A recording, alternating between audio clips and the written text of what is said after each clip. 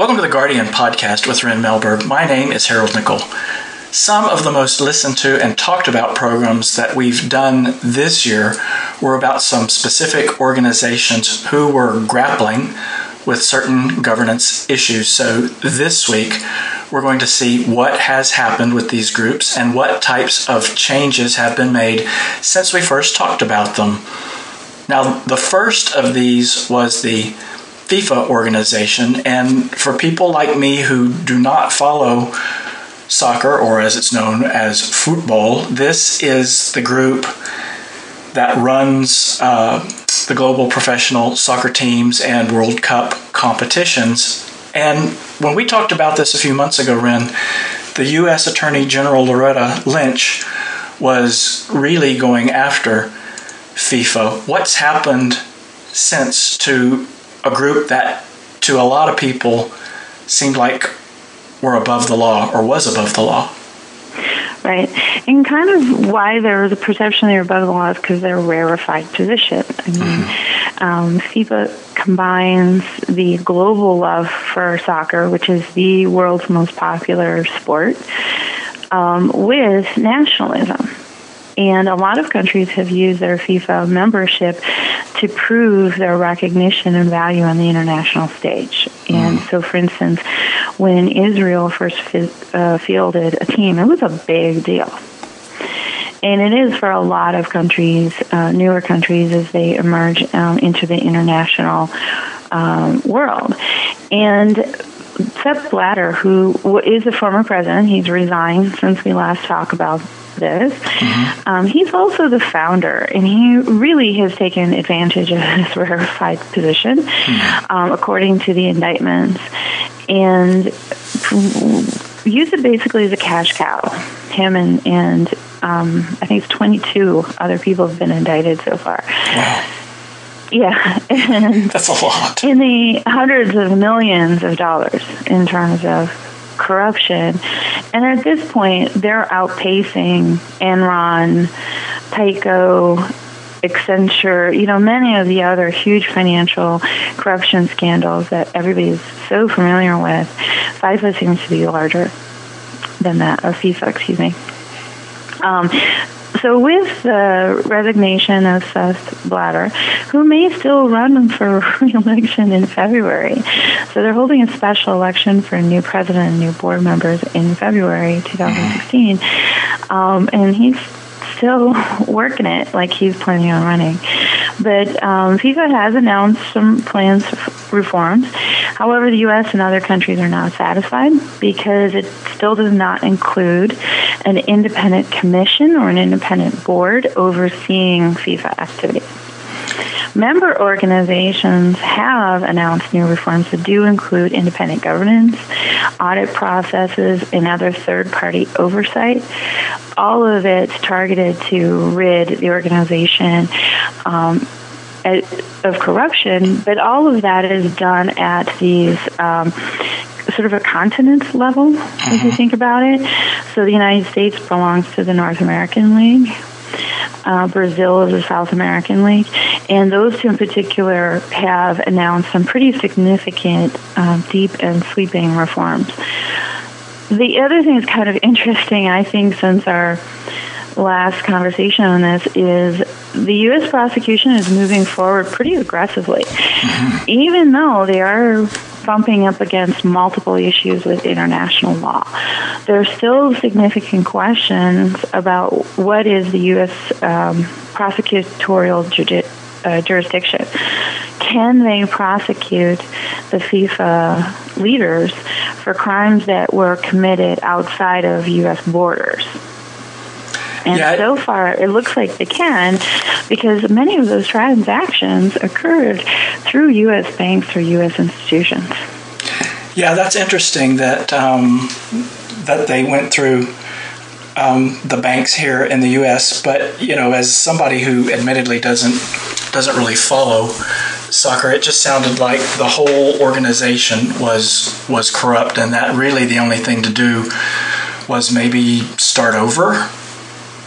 I don't know if they have to go to that level yet. I think the elections in February are going to be really telling. And the voting members are the boards of the 6 confederations, so those almost continental groups, if you will. They need to elect new board members and a new president. Unfortunately, the only known candidates are either current or past board members.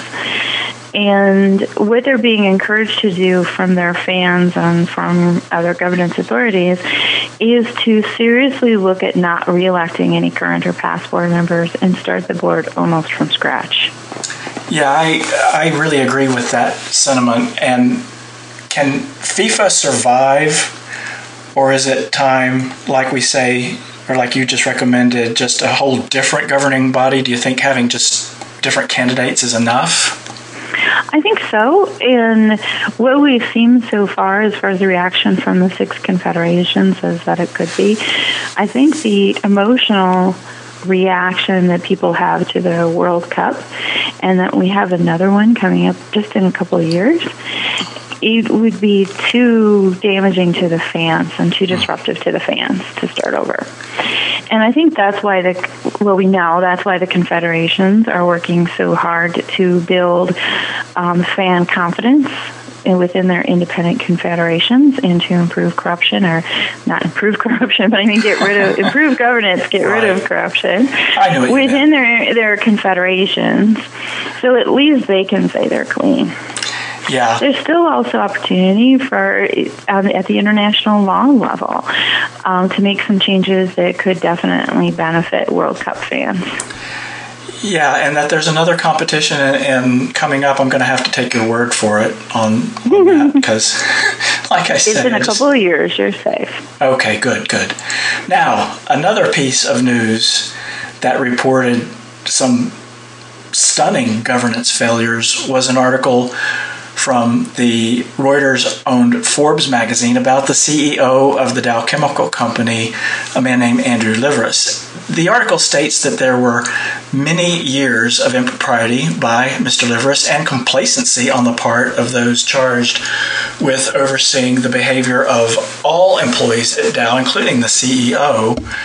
Most significant was the retraction of shareholder statements because of executive compensation that had been misreported, and there was no action taken by the board. So, since we talked about it, Ryn, what's become of Dow and Mr. Liveris?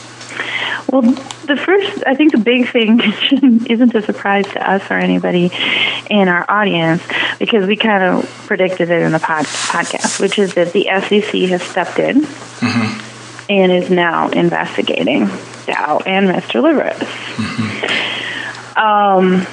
And the stock has reacted.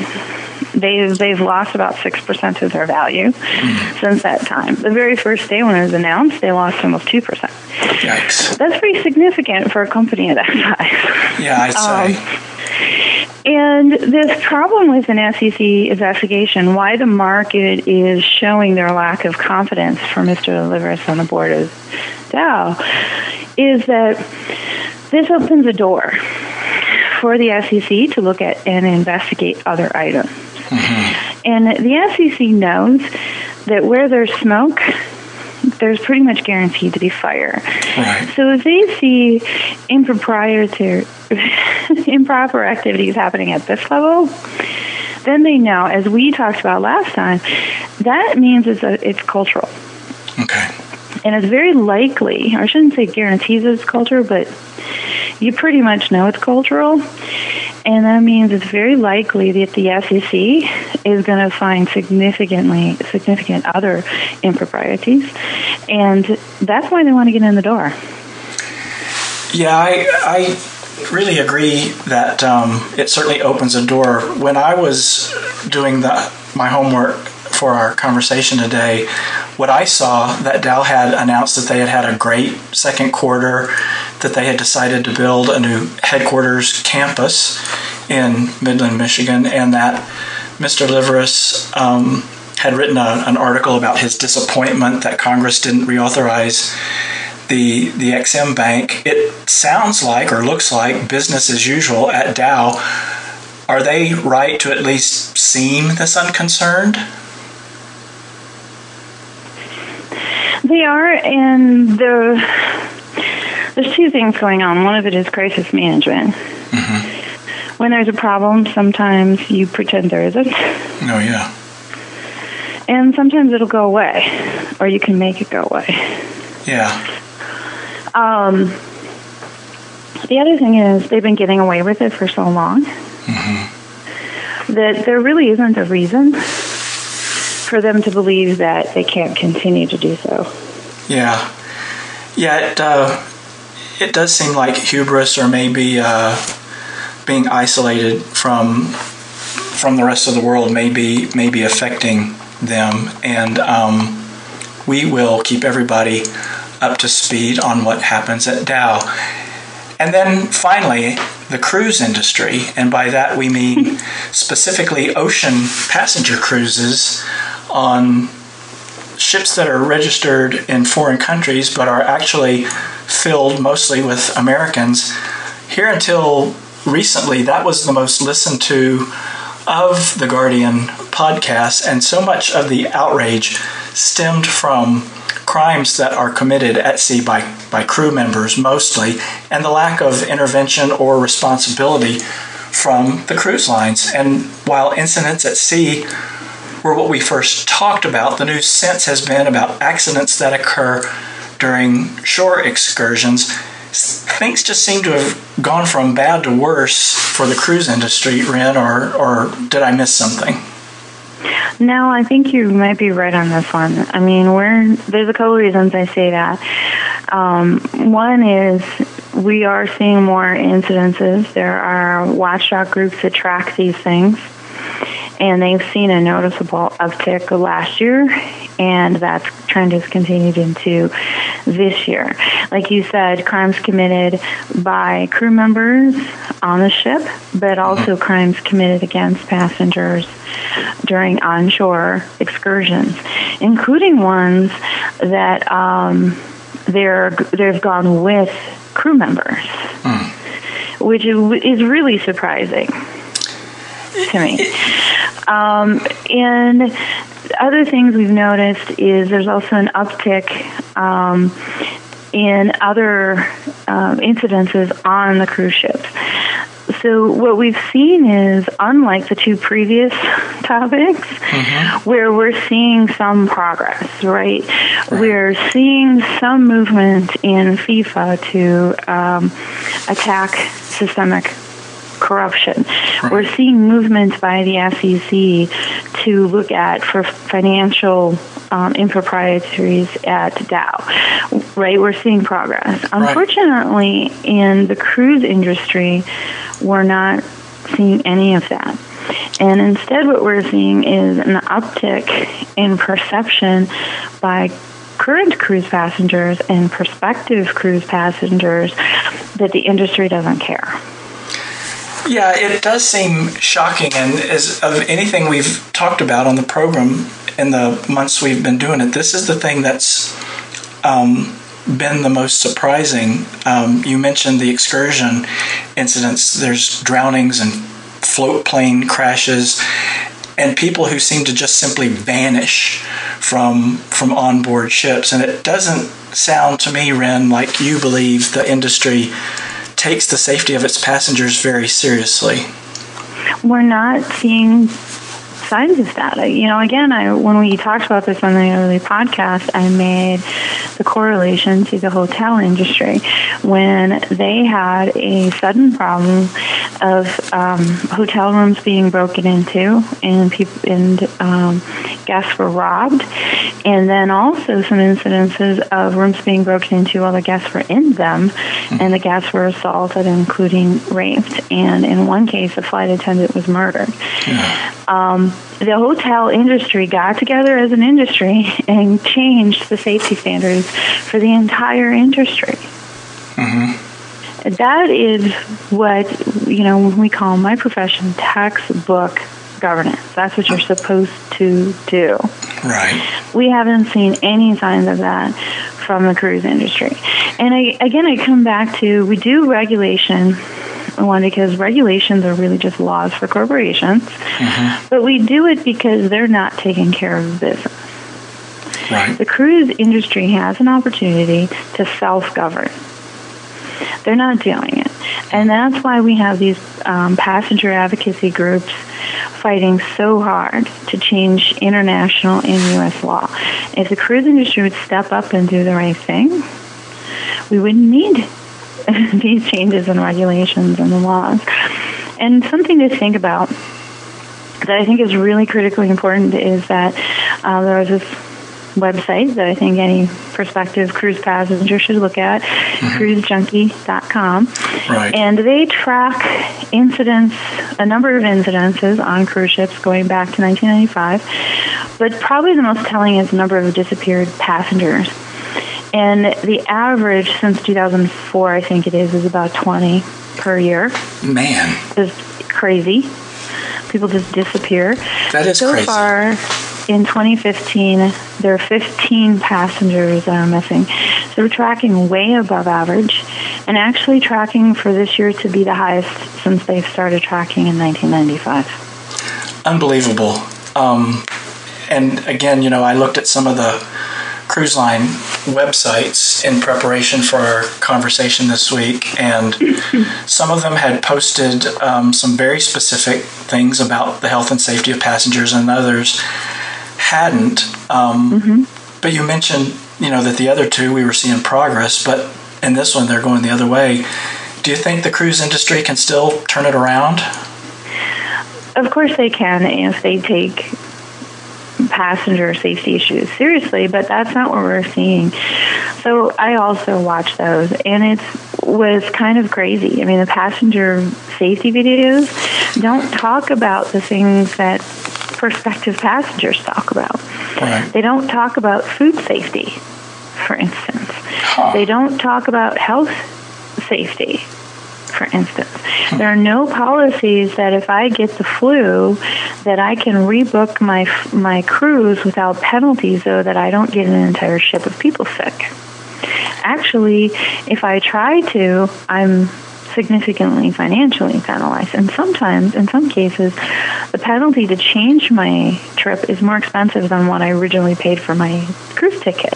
Wow. Which is completely backwards, right? Yeah. The only the videos I could find were all about safe evacuations. There was nothing about what to do if a crime is committed on the ship, what to do if you fall off the ship.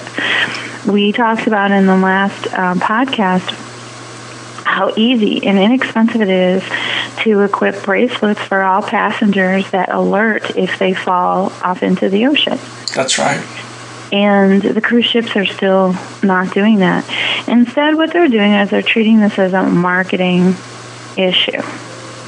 They're offering kids-free promotions and cheap Wi-Fi and things like that to get people to take cruises.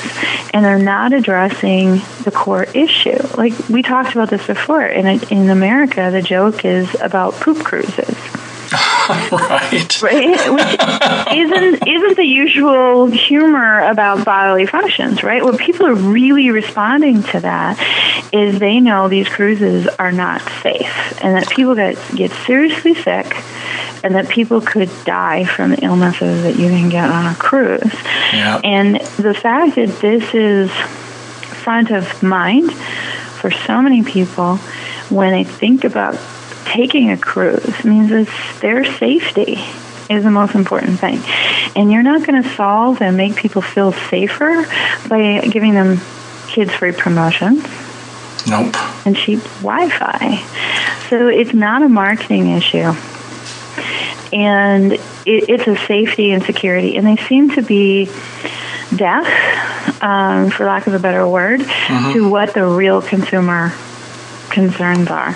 And I think if they really listened to their consumers and really addressed the issues that are causing the decline of American passengers, and they attacked those issues like the hotel industry did, we'd see a pretty marked turnaround in the cruise industry.